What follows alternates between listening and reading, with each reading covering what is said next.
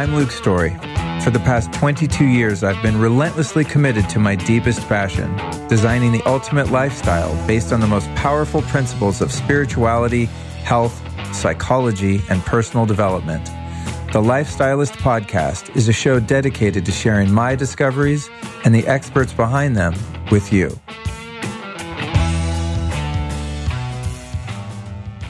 You're tuned into a bonus rebroadcast episode of my recent appearance on the Mind Your Business podcast with James Wedmore. In this conversation, we'll talk about the way my life has changed since I began living by spiritual principles and my unique perspective on karma, steps you can take to improve the EMF levels in your home, and a common myth people have around radiation, and why the topics I and my podcast guests discuss tend to be so polarizing.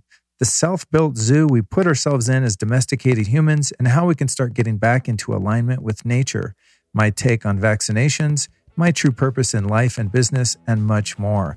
Thank you so much for listening to this bonus rebroadcast episode.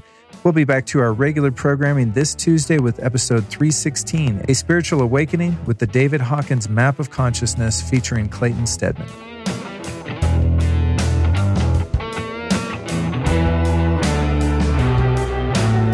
All right, ladies and gentlemen, I'm here with today's very special guest, Mr. Luke Story. Luke, how you doing? I'm doing great, man. It's really good to see you. Yeah, thanks for coming on the show. It's an honor and pleasure to have you. I'm like I was telling you before, I'm really excited to introduce you to my audience. I listen to your podcast nonstop, and I just feel like you are one of the most, absolutely integrous individuals that's so knowledgeable about so many different things and being so open-hearted and giving in sharing that information. And you bring on these like unbelievable experts that are like doctors and stuff, and like they can't get one by you. They're like, well, you know about blah, blah, blah. And you're like, yeah, you mean blah, blah, blah? And I'm like, how does Luke know all of this stuff? So it's such a knowledgeable conversation that's had over at the Lifestylist Podcast. And we'll make sure to link that up. And you guys got to have a listen. I'll probably link up a few of my favorite episodes. I first found you through researching the biocharger, which I got that. My entire audience, every time I post me doing it, they're like, what is that thing? And I've since listened to so many incredible episodes. I just got my Soma Vedic. And, you know, I'd love if you could tell me, like, just to kind of start this off, tell me a little bit about how you describe what this podcast is. Like, who is it for? And even more importantly, like, why do you do it?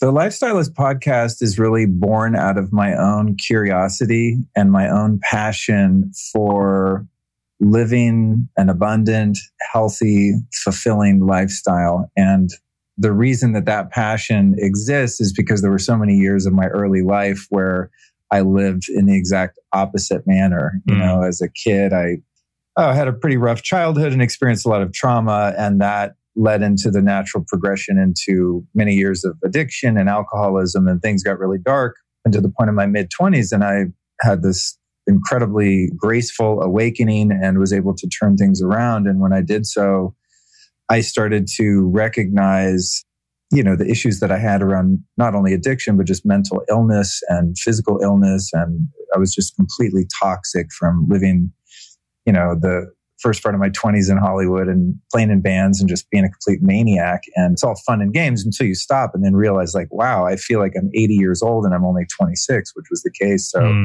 for me, the interest and passion in all of this was really born out of initial desperation. And then as I started to explore different means of achieving physical health and longevity and anti-aging and detoxing and all of this, I also began to explore meditation and spiritual practices and yoga and running off to India and sitting at the feet of gurus and all of this stuff. And essentially, I just started to build a body of knowledge and an awareness of the different teachers and experts in all of those different fields.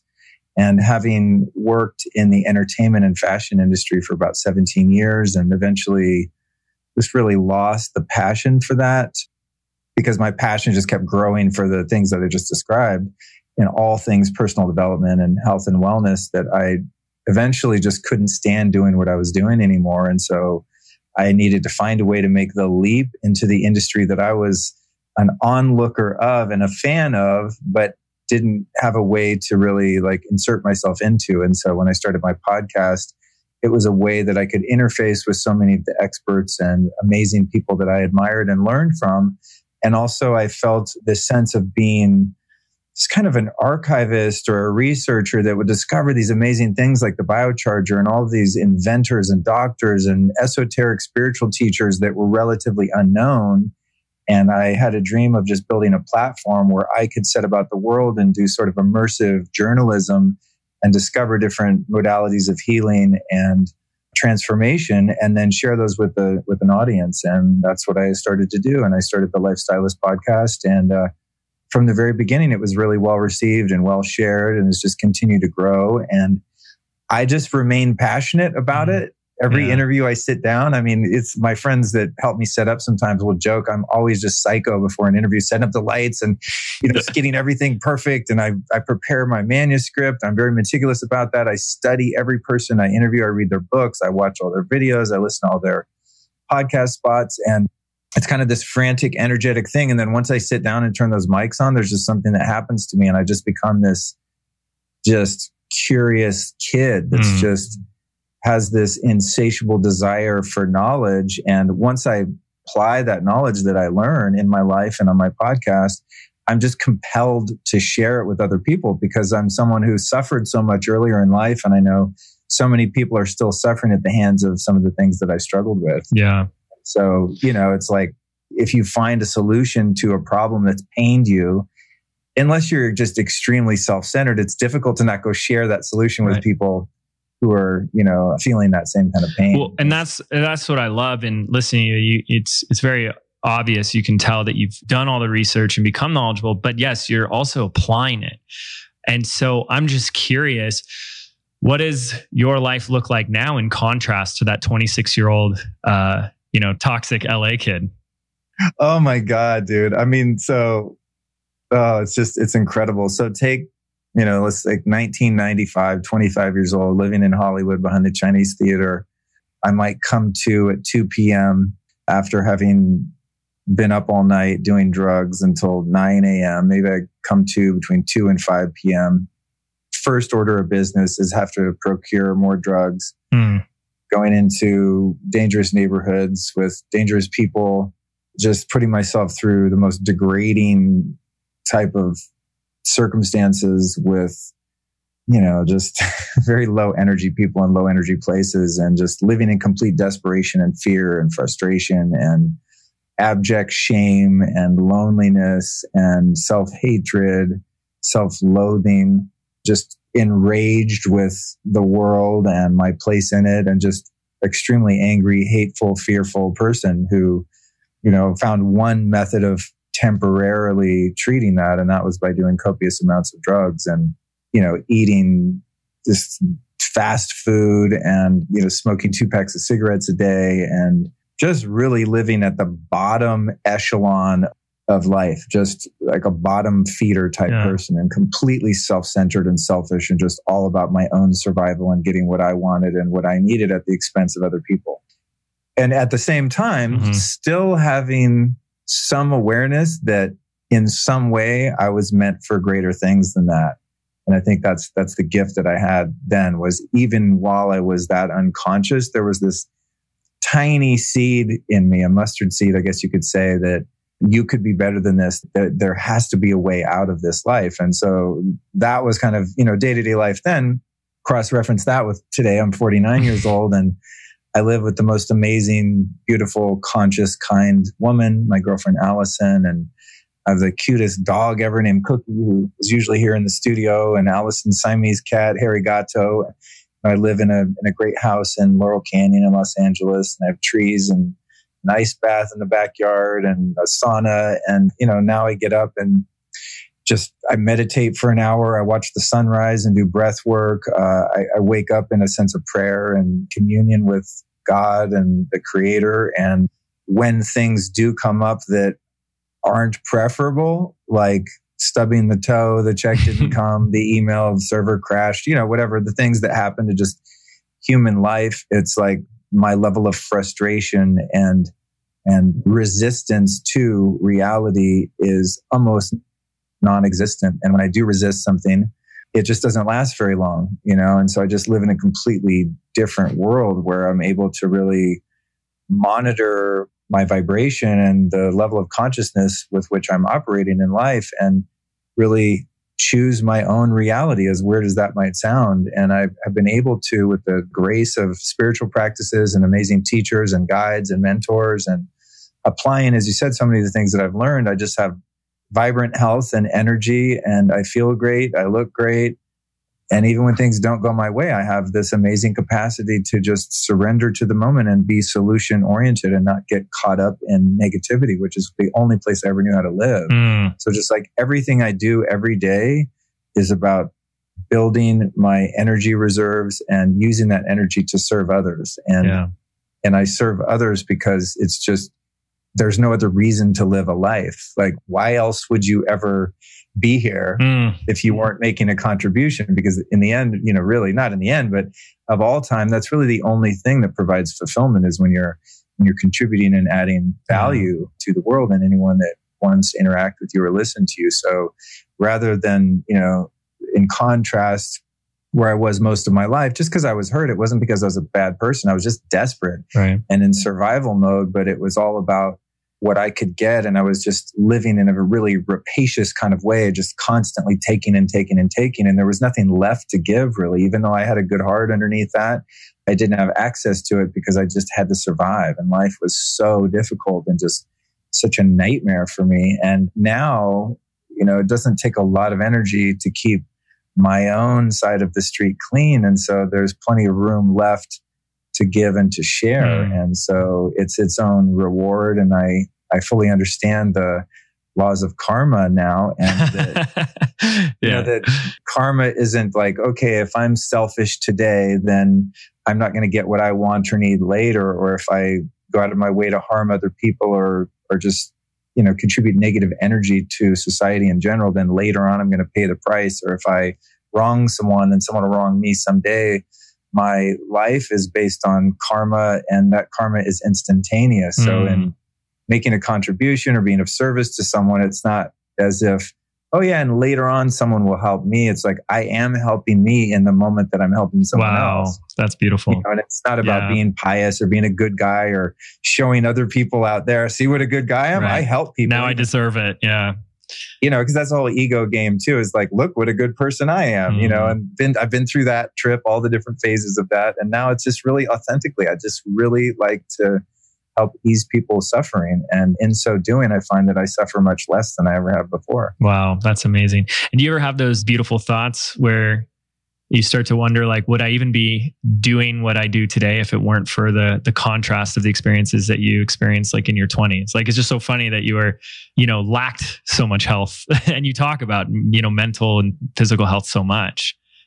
Yeah. I mean, I don't know that I would have been motivated to make the contribution that I make now had I not had that depth of suffering and had that contrast. Even having experiences over the past couple of years with plant medicines and shamanic journeys and these types of things, where I've really got to see the depth of some of the horrific experiences I had as a kid and some of the trauma that I was subjected to and ways in which I was victimized and all sorts of things that I was aware of. And I've been in therapy and 12-step groups, and I've done all sorts of things to really heal the past. But I've had opportunities to look back at those experiences in greater detail and really see the depth of them and the impact of those experiences on my life. And just going like, wow, I can't believe I survived that stuff. A, B, I see where my motivation to help other people comes from because I know what it's like to hurt, man. Yeah. I can taste it. It's right at my fingertips, just that feeling of shame or just the feeling of just, resenting other people all of the time and just the feeling of just walking around being a hateful person. And so when I encounter people that are still in that energy field, if they have the willingness and the desire to rise out of that, I found a way, I found a path, and I don't know that if I hadn't suffered in the ways that I did when I was younger, I don't know that I would be that motivated. I think it would just be about, the 401k and a white picket fence and just kind of putting all the pieces together on the outside and just living an average life. And there's nothing wrong with living an average life, but because my early life was so extreme, my life now on the lighter side, going from the Darth Vader archetype to the Luke Skywalker archetype, no pun intended, I'm just as hardcore about the light now as I was about the darkness before. So the dedication and fervor with which I sought out my addictive behaviors and things like that, I have the same dedication for exploring, the most cutting edge biohacking technologies and anti-aging regimens and things like that, and all the experts behind those things too. It's just like I'm just super committed because I've always been committed. I'm fighting for the good guys instead. Yeah. Well, I get, I'm sure our listeners just in hearing, this backstory up until this point are already getting a sense of like the breadth of your knowledge and how deep it goes in every area is associated to, whether it's physical, mental, or spiritual health. And, part of me is like, oh my gosh, where do we begin? Where do we start? Like, what's the biggest thing? But you did mention, today you see that you've been able to choose and create your own reality. It's not weird to say that on this show. We talk about it all the time. I did want to talk to you about so many of the, biohacking and physical health stuff. So I wonder if that's a great place to start.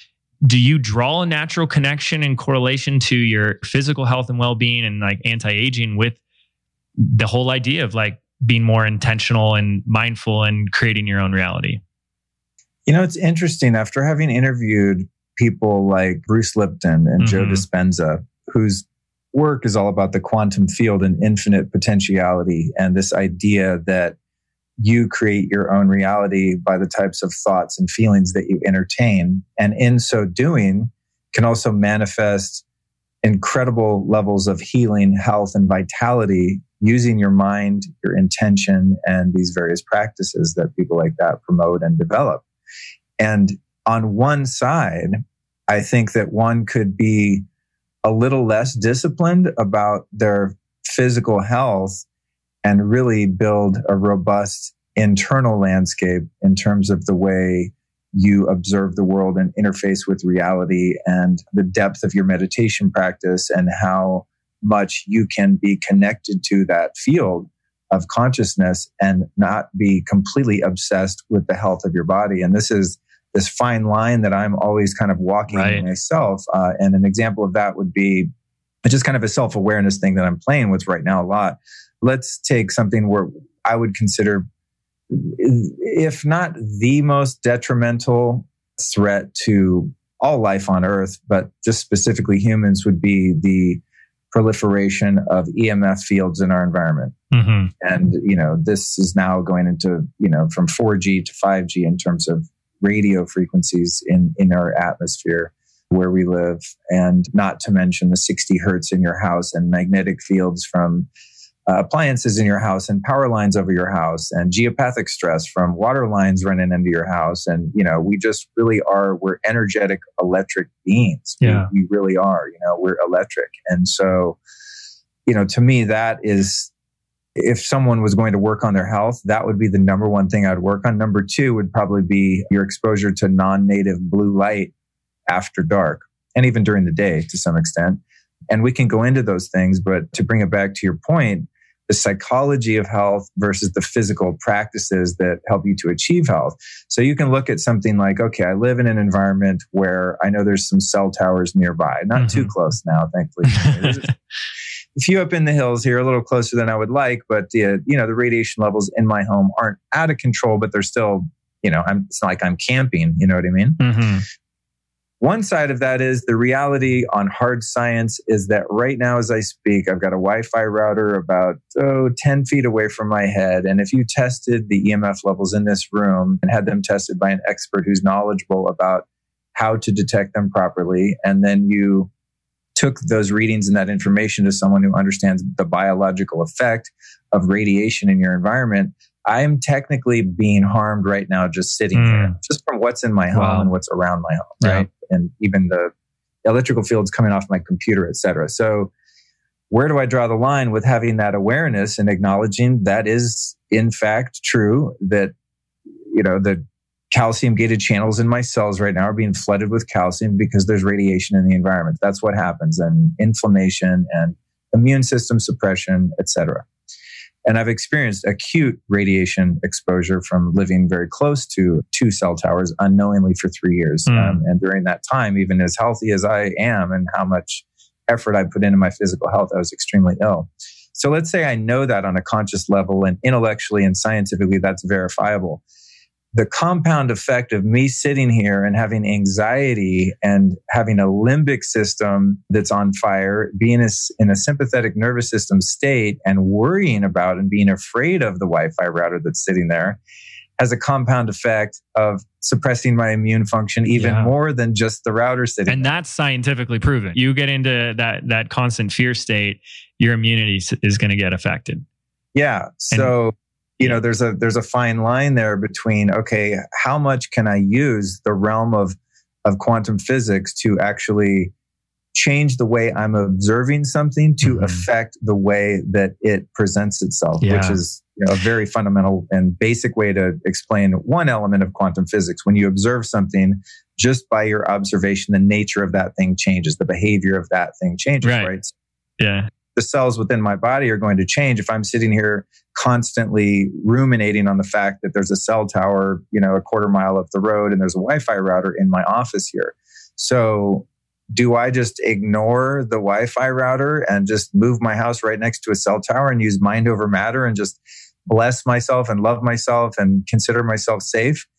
Maybe, but how about I combine both where I get a basic understanding of these things, I build awareness, and at the same time be very mindful about crossing over that center line into fear and anxiety and paranoia over things which I have very little control. Yeah, I could choose to have no cell phone and I could choose to not have a computer. But the fact is, I live in 2020 and especially for the work that I do, these things are necessary and I appreciate them. So it's a balance of building awareness and educating myself and doing what I can in a reasonable way to mitigate some of those threats.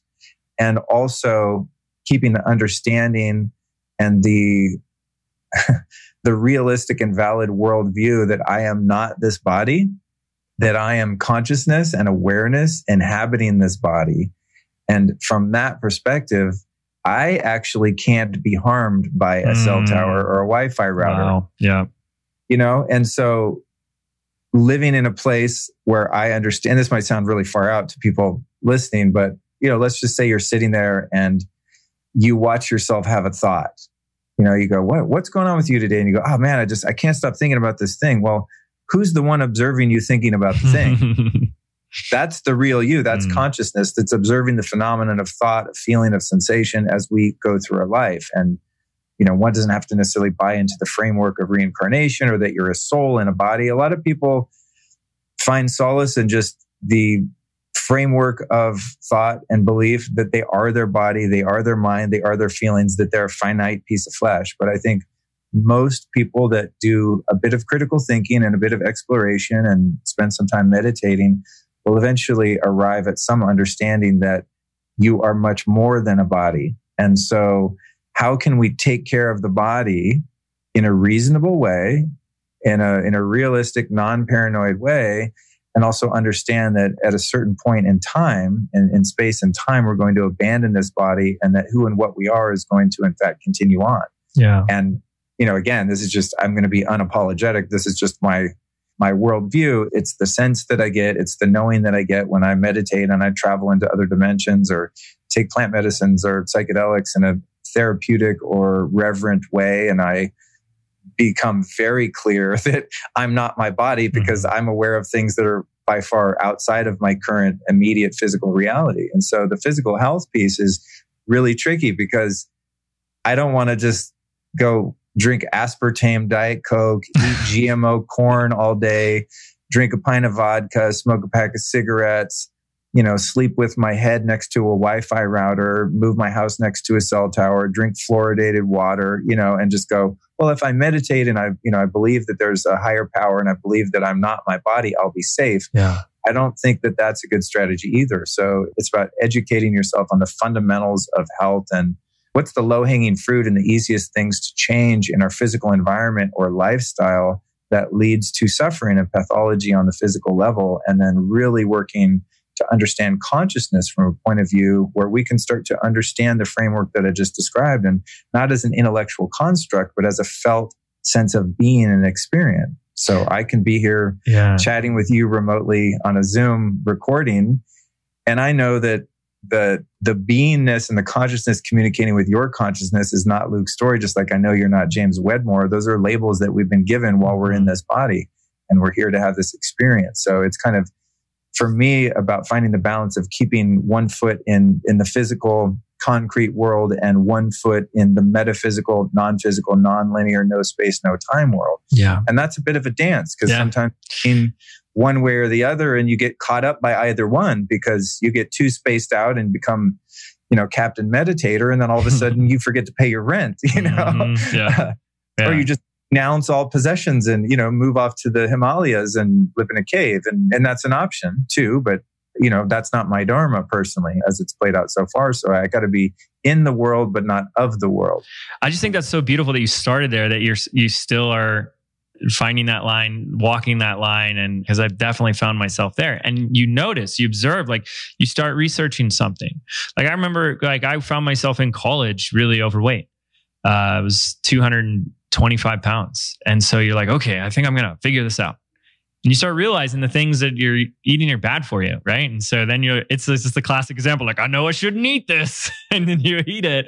And it's just like, you're filled with that guilt. And then you're just guilty for like the next 3 hours calling yourself a fatty.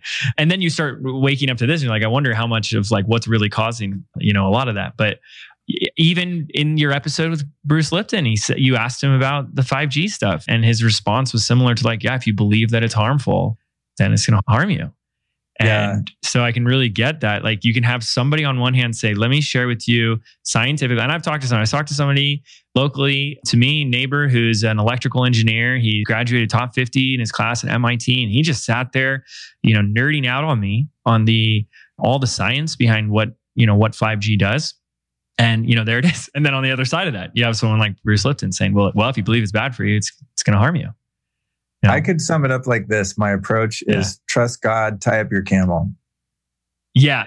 And you've shared that. Can you actually elaborate on that metaphor and where that comes from? As a cowboy would say, trust God, tie up your horse. But I'm assuming the term came from biblical times or somewhere, in the Middle East where they have camels. It's this idea that there are things that you can change and there are things that you can't change. And you can pray for the wisdom to know the difference between those two options.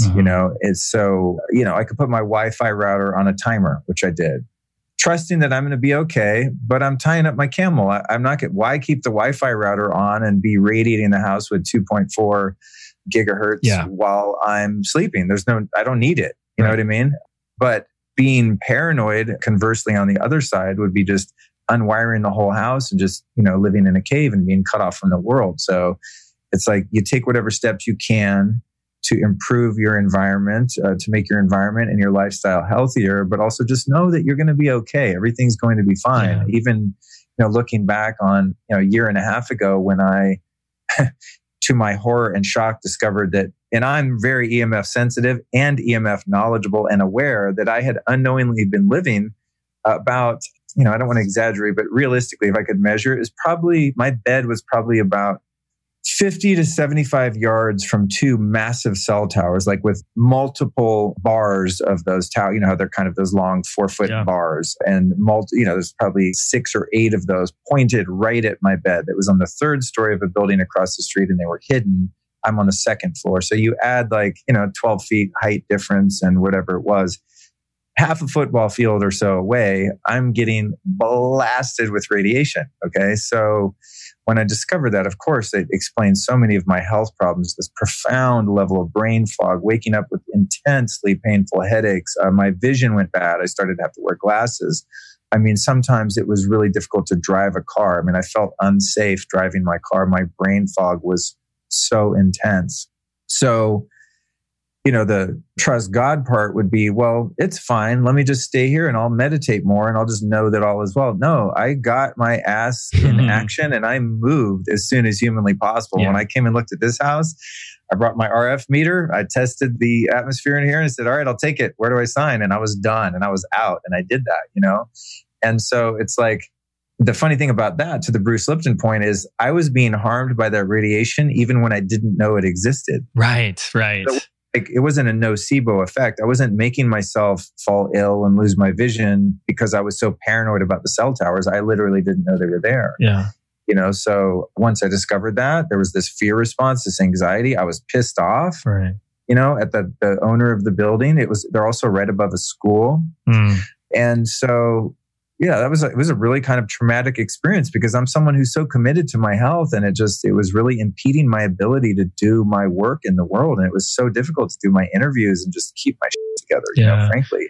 But I did it. I prevailed, and then I moved out. And now having paid that price, I'm a bit more knowledgeable, and now I'm much more passionate about that particular issue, having been someone that had that experience. But at the same time, it's like there's just so many things that are just out of your control. Yeah.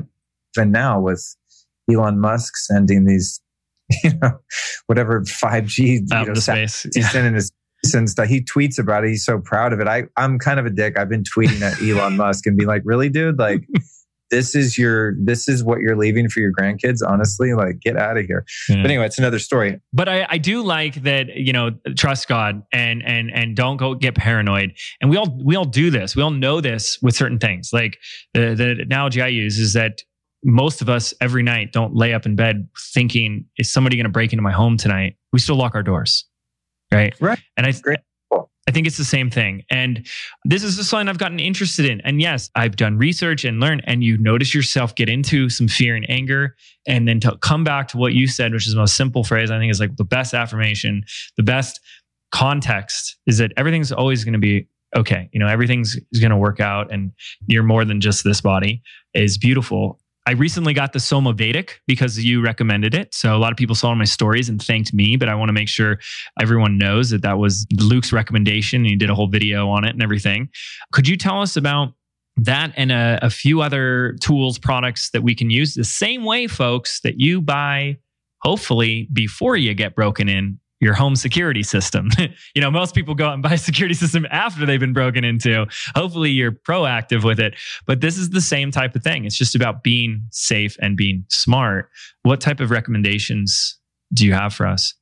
Well, when it comes to the EMF issue and electromagnetic fields, EMFs, right? These are invisible waves of different types. I described a couple of the different types that exist in our environment. And some of them are even in frequencies that are present in nature, and some of them are frequencies that are never, ever present in nature, never have been, never will be. The fact remains, whether those particular frequencies exist in nature or not, the level and the power behind them that we experience now in our modern lives is not. And so, we kind of talked a little about why you might want to build a little bit of awareness around that. And once you do, again, like staying out of the fear, but what can you do to mitigate it? And so I think the first thing that's really important for people to do is listen to some podcasts and watch some YouTube videos with experts that are talking about it. I'm sure, as you know, I've done a number of shows with engineers, with scientists, with biologists, with doctors, a neurologist, all kinds of different people. And I tend to ask them, even if the episode isn't even about that, I'll say, hey, what's your take on this? Or even Bruce Lipton, which is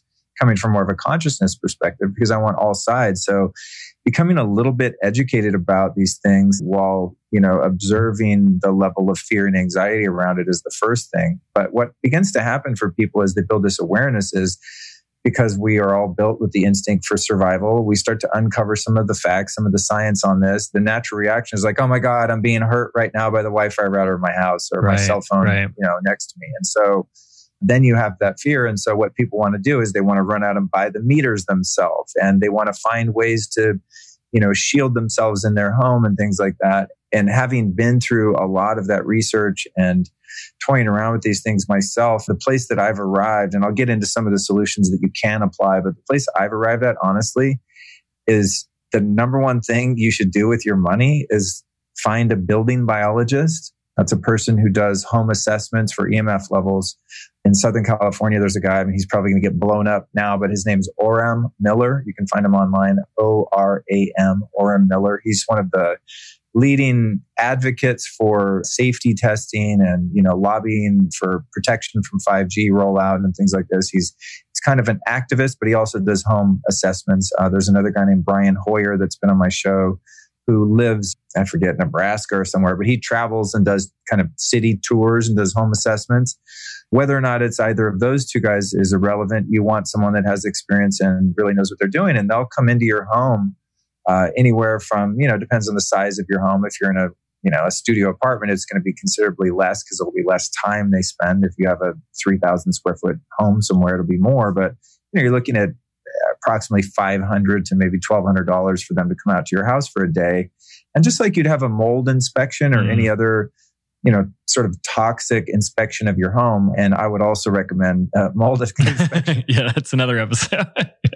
Mold can wreck your life as bad, if not worse, than EMFs, depending on how high the EMF levels are. But they'll come in, they're trained, they understand how to use and read those meters. And the meters that are necessary now to really detect the severity and the different frequencies present of all the types of EMFs in your home, you're looking around $20,000, $30,000 worth of equipment to really do it right, if not more. I mean, some of the meters are $30,000 just for one meter. Wow. Yeah. So, these are technicians, these are engineers, these are people that really understand the nuances of that science. So you don't I've seen these like $200 to $400 things on like Amazon and stuff. I'm going to get to that. Okay. Actually, the lowest hanging fruit is like, okay, I like to know what my numbers are every month. Am I going to go get a degree in accounting? No. But should I learn how to read a P&L? Yeah. Okay. You see what I mean? Yeah. I don't want to be a bookkeeper and accountant, but when I talk to them, I want to have a basic understanding of the information they're sharing with me and what they're aggregating for my view, right? So, you don't have to become an EMF expert. The first thing you do is you hire one of them to come in, and then they're going to make an assessment. And sometimes you'll find that you're a lot better off than you expected yourself to be. Sometimes people that live very near the coast find very low levels of EMF because it's only coming from one direction and that's behind them. So, you just never know. Like I'm in a canyon here. And when I first moved here, for example, I did a little testing on my own, and I'll explain how you can do that. And I found the RF levels, that's cell towers, Wi-Fi, radar, things like that, were quite low in this house. And I was like, I'll take it, because my prior experience, as I indicated, was quite to the contrary. And I move in here and I did a little self-testing. Then when I had Brian Hoyer come over here, which will be, I don't know if I'll have that ready by the time this comes out, but if it is, I'll put it in my show notes. I made a 2-hour documentary of getting my home scanned. So I just kind of remember that. It's really well shot, very thorough. Everything you could ever want to know about what a home assessment looks like and what they find, you'll see in there. But he comes over and he discovers a magnetic field right around the bed. And I would have never known to look for that, and I wouldn't have known the cause. The cause of it was some bad wiring in the house. And so the 60 hertz grid, the wiring within the home was just not grounded right. So it's creating this insanely destructive magnetic field in my house. And even if I was able to detect that, I'd have a very hard time knowing where it was coming from or how to fix it. So when you bring a mitigation expert to come in, they're going to give you hopefully very accurate readings and really assess your situation. And what you thought was a problem might not be a problem. You might have one that you didn't know about. So that's the number one thing. And typically what the recommendations is going to be, depending on the severity of your issue, is to shield your bedroom. And you can shield your bedroom a number of different ways. The most cost-effective and most efficient way to do it is by measuring the levels. Then you have the bedroom painted with a special paint that's a shielding paint. You get this special fabric that you would then have sewn on the back of your curtains or blinds so that nothing's coming through the windows. And then depending on what floor you're on, you might put something on the floor under the rug, or put a rug at least under your bed to block your bed. The idea there is you want to start where you spend the most amount of time, which is first where you sleep, then where you work, if you work at home like we do a lot. So you have an assessment done, you take their recommendations, they're going to recommend experts that can come in and help actually build out the mitigation. Even sometimes, like, the cheapest thing to do is build your bed into a Faraday cage using shielding fabric. If you're somewhere really bad and you can't move and you can't drop 10 grand on like shielding your whole bedroom, that's an option. And what is a Faraday cage? Is that what you would call shielding your room?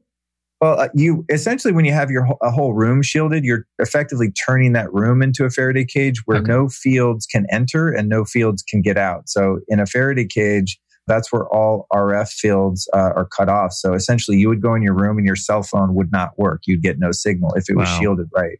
Yeah, it's really interesting. So then you hardwire. You get Ethernet cables in your home and get adapters to go into your iPhone, your laptop, whatever. But you can also build a smaller version of a Faraday cage around your bed using shielding fabric. Now, to do that in a way that doesn't look ridiculous, like a mosquito net. We're not there yet.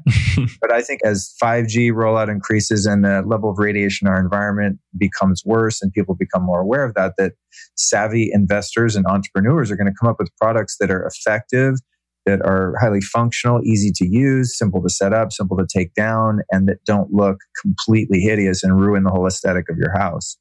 That would be the route to go full professional. But in terms of your question about meters, there are meters you can get for $200, $300, $400 on Amazon that will test electric fields, magnetic fields, or RF fields, radiation levels. And they're useful in a sense because you can see if something's really bad and also find the source of something. So I usually travel with a little electric field meter and an RF meter. So if I get in a hotel room, I'll just kind of scan it. I mean, it sounds a little paranoid, but it's actually quite useful. I stayed in a hotel in Mammoth. It was like this little cabin, for example, last year. And I had my RF meter and I walked in and, my girlfriend at the time thought I was insane, of course, because I kind of am. But then again, I look at people that don't do that. You're actually insane. I found was I went in, I was like, wow, it's a really high RF level and we're in the middle of the woods here. What's going on? And so I follow the beep, beep, beep, beep, beep, beep, beep, beep, beep, beep, beep, beep, beep. It's like the field gets stronger, the little lights light up. And I was like, holy crap, there's a Wi-Fi router behind the headboard. Ooh, the bed, that is, I don't care how, if you have a basic fundamental understanding of EMF, no one says it's a good idea to sleep with a Wi-Fi router 1 foot from your head. That's really, really dangerous, especially in the long term. For a couple nights, you're going to survive. Yeah, but you're probably going to wake up with a pretty bad headache. So that little meter was good enough for me to unplug that router when we went to bed every night. But it wouldn't be good enough to assess a whole home because I don't know how to read it. It's not telling me what the different frequencies are in terms of is that a cell tower down the street? Is that the Wi-Fi router? Is that my Sonos system? Is that my Dyson heater that's Wi-Fi? Right. It's like, is that Bluetooth coming off my trackpad on my computer? There's just no way for you to tell that if you're not a professional. But it is good for the low-hanging fruit, especially when you travel and you're outside of your environment, to determine the basic levels and also to find the source of them too. So that's about as far as I would go with trying to do it yourself because you're just going to waste time and money because you're not trained. I mean, these building biologists that are trained, they spend, I don't know, the equivalent of probably months in training in order to just be skilled enough to accurately assess someone's office or home in order to tell what's going on. I mean, it really is, it's quite technical. And so to try to figure that out yourself as a layperson, I don't think is a good long-term strategy. Yeah. Into the other mitigation tools that you mentioned, like the Somavedic, the tricky thing about EMF, and we'll just use RF radio fields or radio frequencies, which again would be your cell tower, your Wi-Fi, any Bluetooth appliances, and any smart meters on your home or on the home next door. A smart meter being the meter that doesn't have that old school little dial that spins around slowly, but looks more like a digital clock. There's all sorts of different types of smart meters. Some of them are horrendously high in EMF. Some of them not so much. Some of them go off continuously. Some of them pulse every couple hours and send a signal to the mothership to establish the levels of usage, how much electricity you're using, et cetera. But even things like, your Wi-Fi enabled doorbell and cam on your door, there's all sorts of different sources from it. And so when you've become accustomed to living in that way and you've gotten addicted to wirelessness, which I have, I have Sonos speakers in my house. I've tested them. The EMF from those things is off the charts. It's like having 10 Wi-Fi routers in your house. No. It sucks. Currently, though, I'm leasing this house, so I don't want to drop $1,200 to have some guy come over here and wire the whole house when I'm probably going to move in the next few months. So, it is what it is. So it's like you have to weigh the cost to benefit ratio. Is the vibe that I get from having Spotify on demand throughout my whole house? Do I get enough joy and pleasure from that I'm willing to take the hit from the radiation? Yeah, I've decided it's worth it. Okay. Yeah, otherwise I can unplug them. Am I too lazy to get up and turn on my Dyson heater? Yeah, I like just being able to do it on my phone. Okay. So, because I'm addicted to technology and wirelessness, and it's such a hassle to walk over and plug something in because I've become that lazy. Done is I've installed some devices in the house. One of them being this device you described called the Somavedic, which is essentially I've actually got one for your video. I've got one. Yeah, there it is. It's like gold flying saucer. Yeah, that's the Amber Medic, I believe it's called. And I have them all over the house, probably 4 or 5, which is overkill. They're one of my affiliates. So, I got a deal and it's whatever. But the way that device works, there's also one called the Blue Shield, BLU, no E, but BLU Shield. They're out of New Zealand. They work differently, but have the same net effect in that they harmonize the environment that you're in so that biologically your electric body attunes to those frequencies rather than attuning to the harmful frequencies of the RF, the Bluetooth, the Wi-Fi in your environment. The thing that people get caught up on is they think something doesn't work or isn't scientifically valid if it doesn't block the radiation. If you block the radiation coming from your Wi-Fi router, which I can do, I have some fabric in my closet where the router is, and if I'm working in here and no one else in the house needs Wi-Fi, because I don't need it to work on my computer, I'm Ethernet, I'll put that fabric over it and I drop the radiation down to 10% or something out of 100. And so it's very effective. But when you block radiation, your signal doesn't work anymore. Right.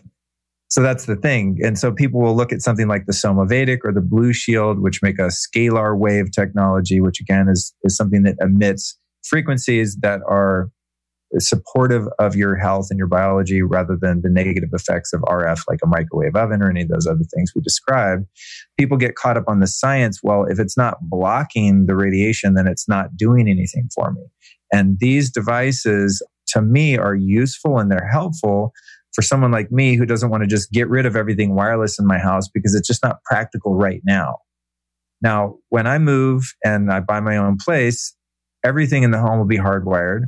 And I'll only have Wi-Fi to turn on manually when it's an emergency and I have a bunch of people over and they need to use Wi-Fi. I'll shield the bedroom. If I had kids, I would shield their room, maybe even before my own room. And then I would still install these devices because you're still getting radiation coming from the atmosphere and now from these cell towers. And if you live near an airport, there's radar coming in from the airport. Or if you live by a military base, you're getting blasted with RF. So these devices aren't the be-all, end-all solution because they're not blocking the radiation, but they are creating a more harmonious field within the home that helps you to get into that parasympathetic state and relax and be less susceptible to the tension created by all of these frequencies that are permeating through your house. Yeah. So it's something that I think it's important for people to understand with these devices because they're expensive, $300, $400, $600, $800. That's not the final solution, but it's a really good first step to put something like that in your home and office. And most of the time, unless you have just a palatial estate, it's 5,000 square feet or something. Most of the time, one of these devices will create a strong enough field to take care of your whole house or your whole office. I even take them on a plane.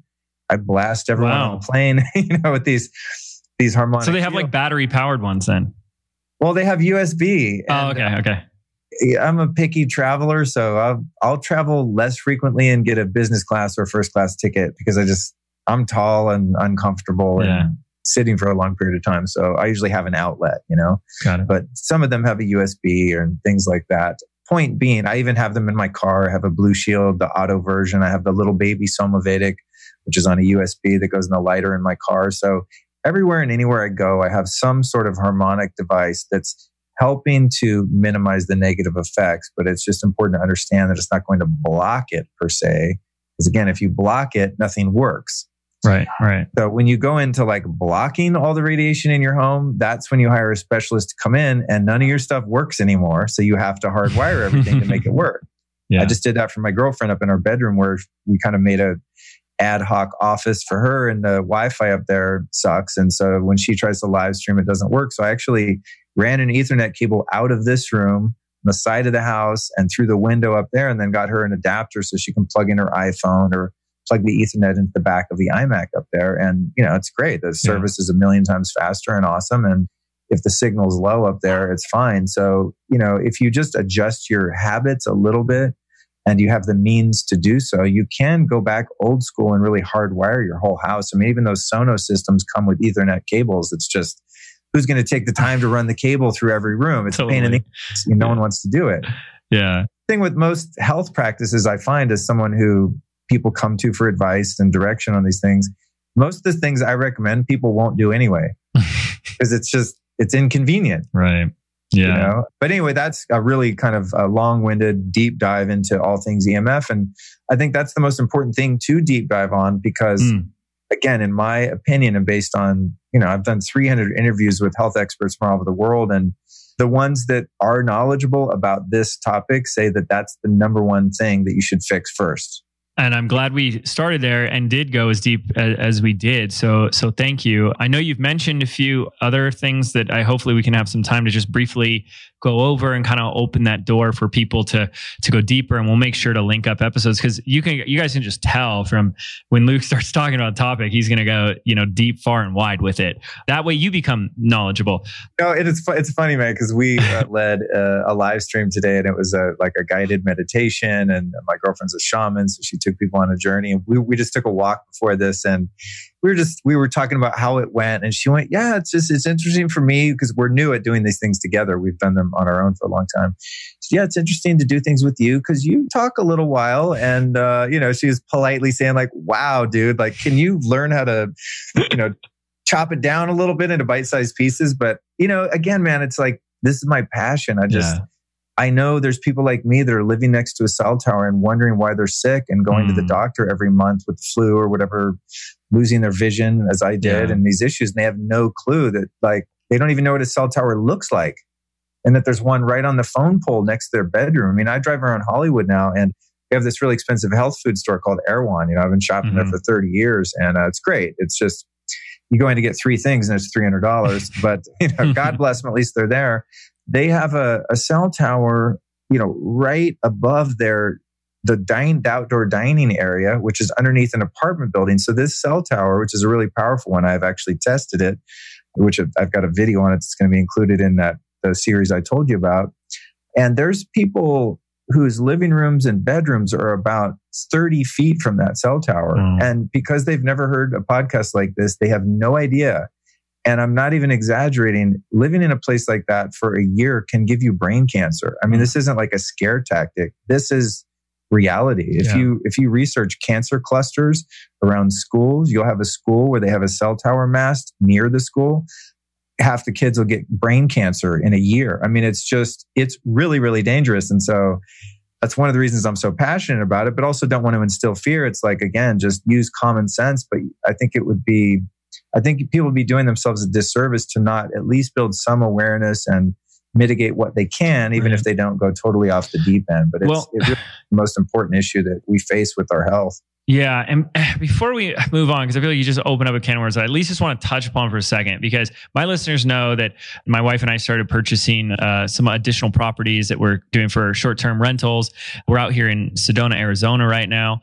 And you've been to Sedona. I think I've seen... Oh, you're lucky. Dude. I love Sedona. Yeah. Girlfriend, she's never been there. I'm like, oh man, we got to go out to Sedona. I'm secretly, she might hear this someday, but I'm on Zillow all the time and I have my places I'm looking and Sedona's in my Zillow search, man. Because she's like, I don't want to move to some small town. And I'm like, let's go to Sedona, check it out. Dude, you sound like me right now. I'm on Zillow like 3 times a day, checking the newest listings. So we'll talk. And I got a place for you when you guys come out. Hey, nice. We had to learn a lot about real estate and stuff. And you learn about the dangers of things like toxic mold and stuff, right? And people take that very seriously. Like, cause I was like learning through online courses and stuff, like, all right, what you want to check for when you're doing your due diligence. And they're like, black mold and stuff like this really is serious. Like not just serious in the health effects, but like as a business owner, the cost that is associated because they air seal the whole room and, have to have the whole hazmat suits to like extract it. And it's like, this goes up to thousands and thousands of dollars. So you talk about that to somebody and everyone's like, okay, this is serious. Why, when you talk about something like this, it becomes so polarizing? That so many people are like, they said that phone towers were dangerous too. Like, and I did have somebody who made an argument saying, well, if this was really harmful, then that would mean every cell tower operator would be dead by now. Why is it that it causes so many people that when they do hear this, it just says this is ridiculous? Well, the first thing is when technicians that work on the towers work on them, they're turned off. Mm-hmm. Yeah.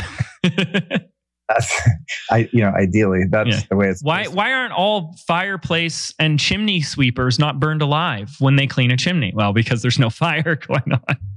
Here's the thing, man. It's called cognitive dissonance. I'm putting my head in the sand. I'm covering my ears. La, la, la, la, la, la. I can't hear you. La, la, la, la. We don't want our framework of reality to be interfered with. This is the dogmatic scientism. It's the closed-mindedness. It's the fundamentalist view of medicine that Western medicine is the only way, that alternative healing and cures are invalid, that, taking a vitamin C IV when you have a virus isn't going to do anything when it's been proven that it does. Things like ozone therapy. I mean, there's been so many things throughout history that have come into practice and proven to be efficacious for different health issues. But because there's not an incentive from big pharma to market them because they're not patentable and anyone can have them, then they get kind of thrown into the witchcraft bucket. And it's similar, especially with the issue of EMF, because sadly, some people still trust multinational corporations that have an interest in their bottom line and being profitable more so than they do in public health and safety, that people have a hard time accepting the fact that that is the case. And we can look back at asbestos. We can look back at lead paint, leaded gasoline. We can look back at cigarette smoking, all of these things, even in recent history that were deemed to be safe. They've proven it safe. Well, who proved it? And is there a conflict of interest in terms of who it is that's claiming that's safe? So in this particular case, we'd have to trust the FCC, who is the regulatory agency that controls where towers go up, how many of them, how telecommunications companies are able to apply for the permits to put them up, et cetera.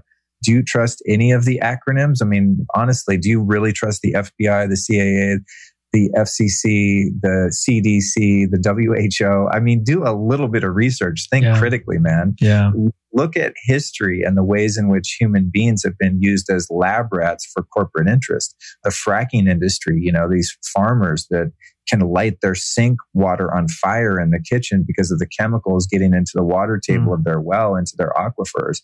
It's like Big Brother is not looking after you. Big Brother is looking after corporate interests. And I think people have a hard time accepting that there are people on earth that aren't good people like them. I would never throw up a cell tower on your house without you knowing it's going to harm you. I'm a good person. I have empathy and compassion.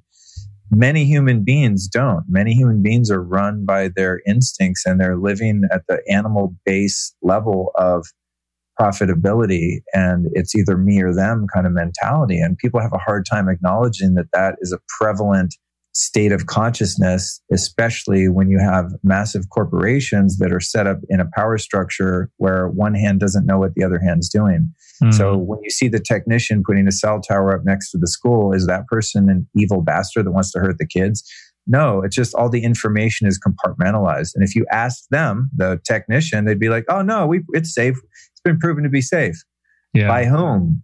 Right. By whom? And do they have a conflict of interest? Have there been third-party testing? Has there been third-party testing done to prove that one thing is safe or not safe? This is what we see in the vaccine industry now, and all of the things that we have going on with one side pushing for vaccines and then demonizing anyone on the other side that said, okay, well, maybe they work, but can we just test to see if they're safe? Nope. You're an anti-vaxxer. You're deleted. It's just like, this is the dogmatic closed-mindedness that we live in. So to me, it's like, I don't share information with people unless they ask. I drive by on my street every day a cell tower that's right outside someone's bedroom window, and I really grapple with the moral responsibility that I feel to write them a letter and say, hey, I don't want to interfere in your business. You didn't ask me, but you might not be aware that you live next to a cell tower, and there's a lot of correlation between that and people getting ill. And I don't do it because it's none of my business. I'm not God. It's not my job. If they went door to door and said, hey, Luke, I heard you're into health. Do you have any suggestions? I live down the street at that brown house. I'd be like, yes, thank God you asked. Move, man. Move now. Sell your shit. Get out. Yeah. So if people don't want to know, then fine. It's their fate, destiny, karma to suffer the consequences of their ignorance. And that's fine. There's nothing wrong with that. There's nothing wrong with getting sick and dying of cancer. That's your journey this time. And that's okay. If that's what you want to do. I don't like to interfere in people's lives. I know when I was, a drug addict, all I ever heard my whole life was, you need to stop doing drugs. It's going to kill you. And every time someone told me that, it made me do more. Right. Right. I was like, don't tell me what to do. Don't interfere with my worldview. I'm identified with this lifestyle. This is who I am. This is what I do. And I don't care how dangerous you tell me it is. I like it. So you can tell someone, sleeping with a Wi-Fi router next to their head is going to give them brain cancer. And they're like, I don't care. I like Wi-Fi. Right. It is. It's fascinating, how that happens. It entrenches a lot of people more into their behavior and their beliefs. So, and then you, of course, are exhausted, giving all your energy and power away to trying to convince somebody of something. So, yeah. But I know our listeners are keeping an open mind and heart. Has it been an hour? Did your Instagram end? It's good. It's good. Yeah. Well, I'm hoping we could do just kind of like this quick, intro or list of some of the other topics that you dive deep in that I have found really fascinating. You mentioned, blue light, which I still know so little, but I got the glasses that you recommended. I've already had an infrared sauna. It was recommended to me several years ago, and I swear by it, but I know you do a lot with infrared. And is there anything else that can at least, because someone who's going to go check out your podcast next is going to see like 280 plus episodes. And it is a lot, but in the best way possible. When it comes to, alternative health and creating, putting some of these biohacking things in place, what are some other areas that people could quickly start to look at when investigating your podcast? For sure. Yeah. There's kind of two categories of this. There is the category of products and practices that cost money, that are add-ons and they're bonuses. Mm-hmm. Then there's the category of practices, modalities that are essentially lifestyle changes. And the reason that both of those, I believe, are necessary is because the underlying root cause of human pathology and all illness that we see now, and even to a large degree, mental illness and psychological disorders, etc., in my view and in my experience, have to do with the fact that we're cut off from the natural world and the elements of the natural world. And so we have become voluntarily, through our own ignorance and laziness and addiction to convenience, we've become domesticated zoo animals in a self-built zoo. Mm. And I stole a lot of this from my friend Daniel Vitalis. I always like to give credit where credit's due. This concept, really, I learned from him, but I've seen it played out and I've expanded on it. And, it's not all him, but this idea, the way he presented it to me was, because he's a wild man, he's a hunter, forager, gatherer, wow. Lives mostly on the land out in Maine. Very sophisticated, educated guy, but, he lives in nature and, lives in a house, but lives from the land as natural as possible while still being a normal guy and having email, But it's this idea where you look at a wild animal that's taken out of the wild and put into captivity. So say a bear, a tiger, a monkey, right? You take them out of their natural environment in which they would have had fresh air, they would have been exposed to sunlight, they would only see sunlight during the day, not at night. They would not have artificial light ever.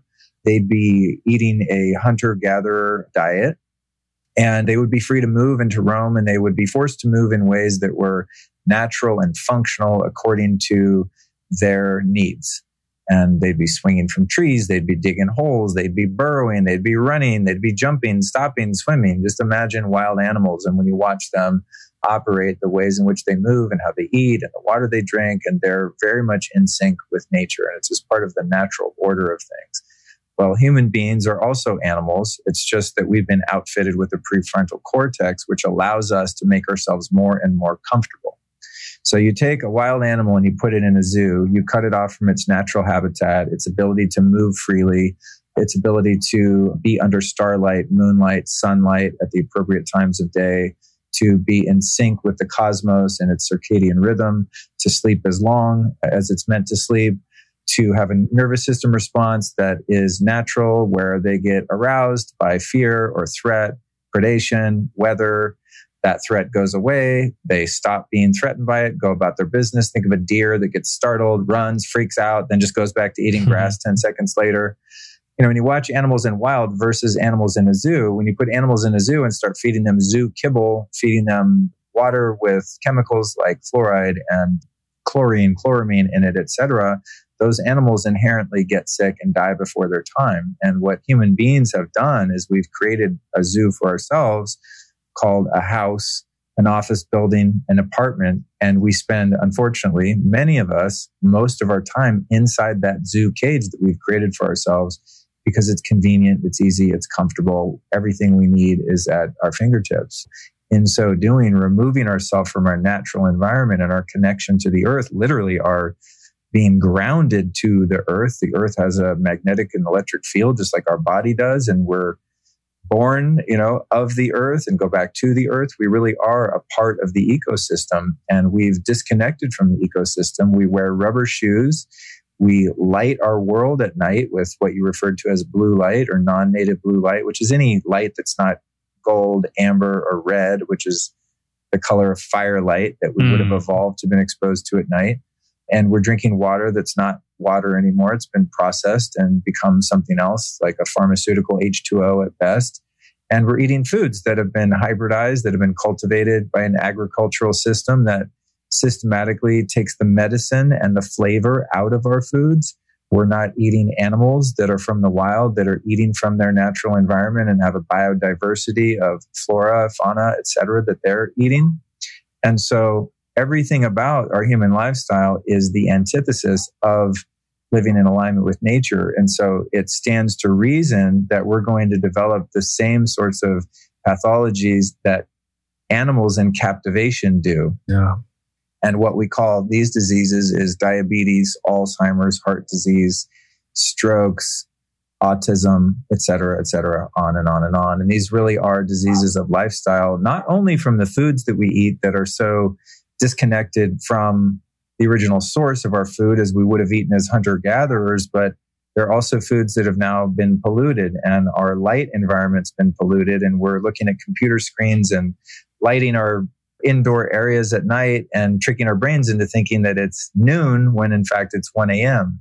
So everything we're doing is out of alignment with nature. And so to me, the fundamental first step of achieving physical health is doing everything we can to get back into nature. And if we live in a city and we can't do that, then how can we simulate nature within our environment? So that's where we start mitigating EMF. We start changing the temperature or the color of light in our environment when the sun goes down. We also have grown accustomed to living our entire lives at 68 or 70 degrees because we have the technology to control our environment. No human beings ever live at the same temperature, except perhaps the human beings that have evolved to live around the equator, where it's typically, within a 20-degree range most of the year or something like that, right? Mm-hmm. We're never too hot. We're never too cold. So this is where getting outdoors, away from glass, away from eyeglasses, contacts, sunglasses, getting the natural full spectrum of light from sunset to sunrise is how we've evolved. Getting in saunas, as you said, is a way that we can evolve and create a hot day when we're not experiencing one inside.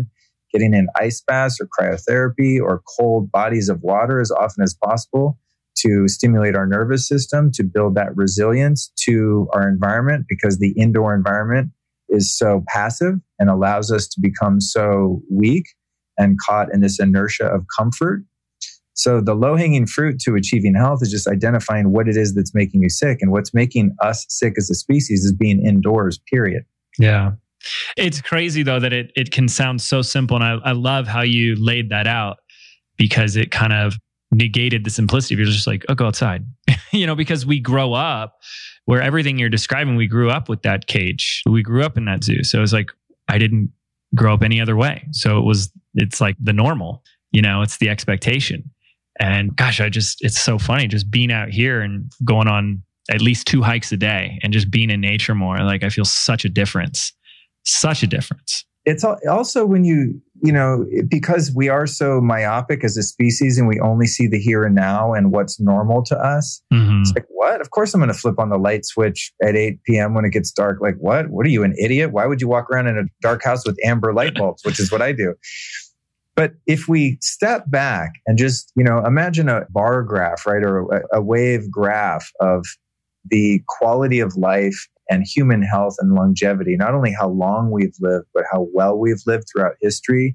If you were able to see, and I'm sure this exists somewhere, a graph from beginning of recorded history for the human animal at the advent of agriculture, say 12, 15,000 years ago, when we developed the technology to give us the ability to remain sedentary and sit on our asses all day long and grow crops rather than hunting and gathering, that's the very point at which you see the degradation of our life ways and health, and also mental health. That's also when you see the introduction of military, when you see the introduction of hierarchy, of suppression, of slavery. Hunter-gatherer, wild people cannot be enslaved because they're able to fend for themselves and provide for themselves. When you become dependent on the slave master, aka the landowner, the landlord, this is where you become disempowered. And so even culturally, in terms of not only our personal health, but our collective mental and physical health as a society, when we got, the God-given idea to start growing our own food and sitting our ass in one place, is when we began to take a nosedive. Now, add to that the advent of electricity and the incandescent light bulb. There was another huge dive and a huge rise in, epidemics, pandemics of health of all types of nature. Then moving now to where we are into the GMO food and into the electrification of our environment, beginning, first, as I said, with the advent of electricity, putting that in our homes and offices, but then in the military with the advent of radar, sonar, then moving into wireless communications that we find ourselves in now. And if you really zoom out and look back 20,000 years, what you're going to see is depending on how you do the graph, you're going to see a nosedive of death and degradation, or you're going to see this massive spike in pathology and illness. And now we've accepted that when a woman's pregnant, that she's ill and she's sick with a baby and has to go to a hospital where sick people go to die and have surgery and get pumped full of drugs to have that baby to begin your life. So you begin your life under the premise that you're sick as an infant, right? Yeah. Then if you're a boy in many countries like this one, you're genitally mutilated, you're vaccinated, then you live a life maybe on GMO food and indoors in an unnatural environment that not only doesn't allow the body to thrive, but doesn't allow the soul to thrive. When I was a kid, I was out catching snakes, jumping in rivers, riding my bike. I was a maniac. I was a little wild man, a little Tarzan. Thank God my parents had the wherewithal to allow me that freedom. But think about kids now that just grow up with their head in a tablet, And so we start our life in this hospital and then live a lifestyle that leads back to that veterinary office, going back to the zoo analogy, that eventually we just assume that it's normal and natural that we start having to go to the doctor and take drugs and surgery and end up essentially dying in a hospital or an old folks home, which would be like the geriatric ward of the zoo that we've built for ourselves. And this sounds, it sounds kind of doomsday-ish, but I mean, really, if you really think about it, that is kind of where we are. So can we go backwards and not do agriculture anymore? If you're like my friend Daniel, you can hunt, gather, and fish 80% of your calories. You can collect spring water like I do, like my friend Daniel does. I mean, you can kind of live off the land, but it's pretty hard unless you want to go live in a yurt, in the tundra somewhere and be completely off grid. I mean, it's not feasible for most people. So the answer is, again, in building this awareness and, like you said, taking a couple hikes a day, like building your lifestyle and manifesting a lifestyle and a way of earning a living where you can spend as much time outdoors in the natural world as possible. And if you can't live out there, then spend as much time as you can. And when you can't, then create an environment within your home that's as close to that as possible.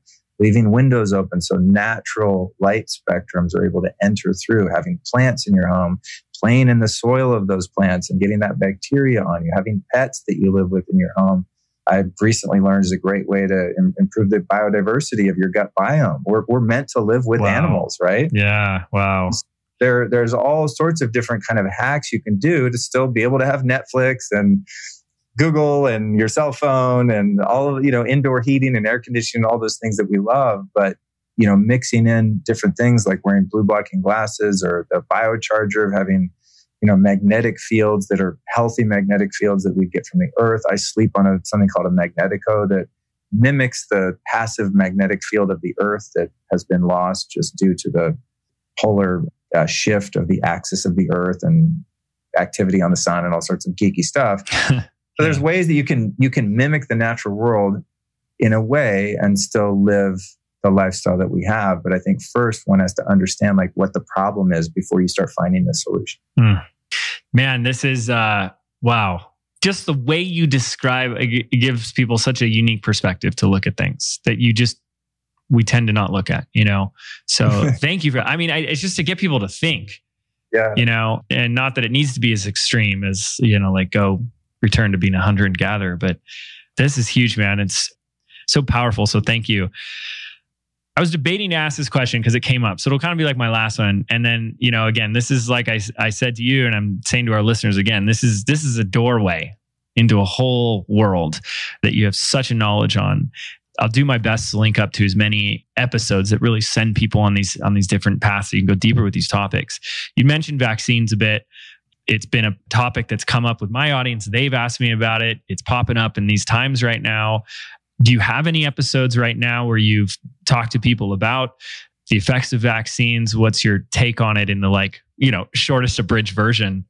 That's actually an easy one to make short because I'm not a virologist and I'm not an expert in immunization, vaccines, immunity, etc. I'll start out by saying if and when I have kids, based on the experts that I've interviewed for the past 4 years, many of them will not say this on record, but I asked them privately. I'm talking about celebrities. I'm talking about some of the most knowledgeable and brilliant doctors in the world. I've asked almost all of them if they vaccinate their kids. Unequivocally, 100% of them have said off record, no effing way. Wow. Not one shot ever. Yeah. Okay. So there's that. So in my own perspective, and this is going to trigger a lot of people because again, the indoctrination, the dogmatic point of view that we just believe Big Brother and I heard it on the news, so it's true. You have to you've got to look at the historical reference of government agencies and how historically, and not all of the time, and not all of the people. There's a lot of amazing, honest, well-meaning people that work at the CDC, that work at the WHO, at the FDA. But there are also a lot of corrupt and evil people and greedy people there as well. And so to just blindly trust the directive of these authorities that have put themselves in positions of power, sometimes they've been voted into power, but quite often they just assume power. I mean, you have someone like Bill Gates, who's now become the world expert on vaccines when he has no medical training or background whatsoever. Yet if you're someone on Facebook that says hey, my kid developed autism 2 weeks after she was vaccinated, could we look into this? Then you're crazy because you're not a health expert and you have no medical training or background, right? Yeah. So for me personally, looking at the history of infectious diseases and looking at the quite obvious side effects of many of the vaccines, and not just the vaccines themselves, but the frequency and the multitudes of those vaccines and how soon they're being introduced now. And every generation, there's more and more of them being introduced sooner when that infant has not developed an immune system and hasn't developed resistance. Some of them aren't even necessary at the point at which we give them. Many of them are very suspect in terms of, have they actually been proven to work? You go back and look at something like measles or polio. If you look at the correlation between sanitation practices and refrigeration, especially if you look at the measles, that particular issue in correlation to vaccines, and again, going back to a graph, anyone can look this up. Measles took a freaking nosedive when we invented refrigeration. And then after that came the vaccine and there was relatively no change, maybe a 5 or 10% decrease, but it had already flatlined 100% due to sanitation. You have to understand, people used to do surgery without washing their goddamn hands. And so we realized, germ theory, right? Which is debatable in and of itself, but sanitation, sanitary medical practices, the ability to store food without it going rotten, growing bacteria, etc. That's what's really stopped pandemics and plagues of the past more so than the effect of vaccines, in my own opinion and experience. That said, if you elect to have kids, then until they have their own rights to choose for themselves, you as a parent have to choose and use discernment. What my position is not that I'm anti-vaccine, although, personally, I would never take one and I would never give one to one I love, unless and until it was absolutely 100% proven to be safe and effective. Right. The fact is, because of the financial incentives within the industries that promote this idea of vaccinations. There's so much conflict of interest that arriving at a place where their efficacy and safety can be proved is way, way far off. And so my position is not anti-vaccine. Maybe some of them work. As I said, I'm not an expert. I just have not seen any proof of that. I know a lot of people that get the flu shot and they still get the flu. So why would I go get a flu shot? I also know people that have had one person had a close relative that died from a flu shot. That's like, 1 degree of separation from me. That's just one example. So my position is pro-safety, pro-testing. And I have a podcast with a gentleman named Del Bigtree, who's often mislabeled as an anti-vaxxer, although he's not. He's a pro-safety testing proponent and made a film called Vaxxed, and now a film called Vaxxed 2, was demonized, was banned, was censored erroneously and unfairly because he has kids and he became knowledgeable about this. Robert Kennedy is also a very outspoken personality and expert in this area as well. And what these people are saying is, if we're going to inject these substances into our young and into ourselves, we should definitely be proving that they're safe first. And we are not doing that. Mm-hmm. It's like, I don't know what the argument is with anything else. It's just like our president yesterday on TV, this will become dated, I'm sure, by the time it comes out, but he was talking about possible alternative treatments, such as UV light, running someone's blood under UV light, which goes back to World War II. It's known to work. It's effective against viruses. So is ozone, by the way, which I'm surprised he didn't mention that. Then he talked about certain disinfectants. And then the fake news took that and said, he's telling people to go inject Lysol. It's right. Like, I found that a little peculiar because I didn't hear that, but everyone's saying if you watch what he said, because I went back and watched, I was like, no, he never even actually talked about injecting. He just, anyway, it's a whole other thing. But what I find so strange about that is that someone will go get a flu shot with fetal material, with, mutated RNA and DNA and preservatives and mercury. They'll give their newborn infant a shot of that without thinking twice about it and questioning it. But when someone says, hey, maybe there's a way we can, run UV light to disinfect someone's blood and get rid of a virus, that's just insane. Don't listen to him. He has no medical background. It's like, well, why are you listening to Bill Gates? Right. Maybe Bill Gates has a little bit more knowledge about something than the president does, but it doesn't matter. It's not about right or wrong or left or right. It's just, we're so beyond that, and we have to get beyond that division. We have to start thinking critically and thinking for ourselves and demanding the right to ask questions and demanding the right to not be required to do something that has not been proven safe to us or to our families. Yeah. And I just firmly believe in that. I have a very libertarian stance on that. If I'm not hurting you, then leave me the F alone. Completely. And the premise of, well, if, say like you don't vaccinate your kid and your kid comes to school with my kid and gives them measles. Well, wait a minute. Yeah. I thought your kid was vaccinated. If vaccines worked, why are you worried about that? Do you see the logic in that? It's like, that's the ultimate argument right there. Yeah. Let's use some common sense. And then you get into herd immunity and all that. It gets quite complex. The point is, and again, my position is just, man, do a little research and don't do that research on Google and don't get that research from CNN or anyone that has a conflict of interest and has a vested interest in causing you to think one way or another. Like, be an autonomous adult and have an open mind and think critically and really start to look at some of these things until you can really decide for yourself rather than being told what to believe. Anytime I'm told I have to speak a certain way or behave a certain way or believe something that I've been told without making up my own mind about it, it's very suspect about anything. Right. I think in general, we can both agree in this interesting time that we're in, more people are beginning to do that. More people are beginning to, ask questions and think for themselves, think more critically and with more discernment, do their own research and pay attention. And I think, and I know you mentioned this on another podcast and it just resonates so much, is that whole concept of the law of duality. When there's that one side, the other side, that opposition, balances it out.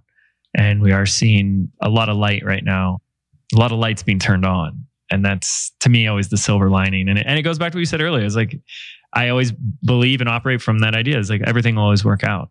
But that's a choice, we make to live from that place now. So, Luke, this has been fantastic. I can only imagine how brain opening this has been for our listeners. And I feel like getting to know you from your podcast, this is barely just scratching the surface. I don't even know how you could do an episode with this without it being 10 hours. So, I know, man. It's funny. When I first started my show, I looked at what other people were doing, and I took Dumas's course. John Lee Dumas, Podcaster's Paradise or something. Actually, to be honest, I paid someone to take the course for me and then launch my podcast. But, I looked at what they're doing, and okay, first episode is your origin story, then, niche down to a very narrow niche and all these things. And I tried to do some of that and make the shows only 45 minutes to an hour. You don't want to lose people's attention. And I tried to follow the rules and I couldn't.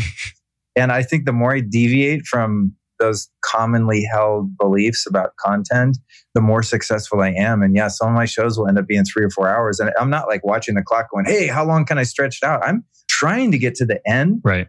But I know when I still feel passion in my heart and when the guest still feels passion, I feel it. It's just like when a light is turned on or off. It's like, it's very palpable. Yeah. And noticeable. And so I just keep going as long as I feel like the conversation's on fire. And the minute I feel the passion is starting to wane, I'm like, okay, so thanks for coming on. And we wrap it up. And I've quizzed my audience, my Facebook group and stuff. And like, do you guys want me to make these shorter? And 95% of them are like, nope, keep doing what you're doing, man. We listen all the way through. So love it.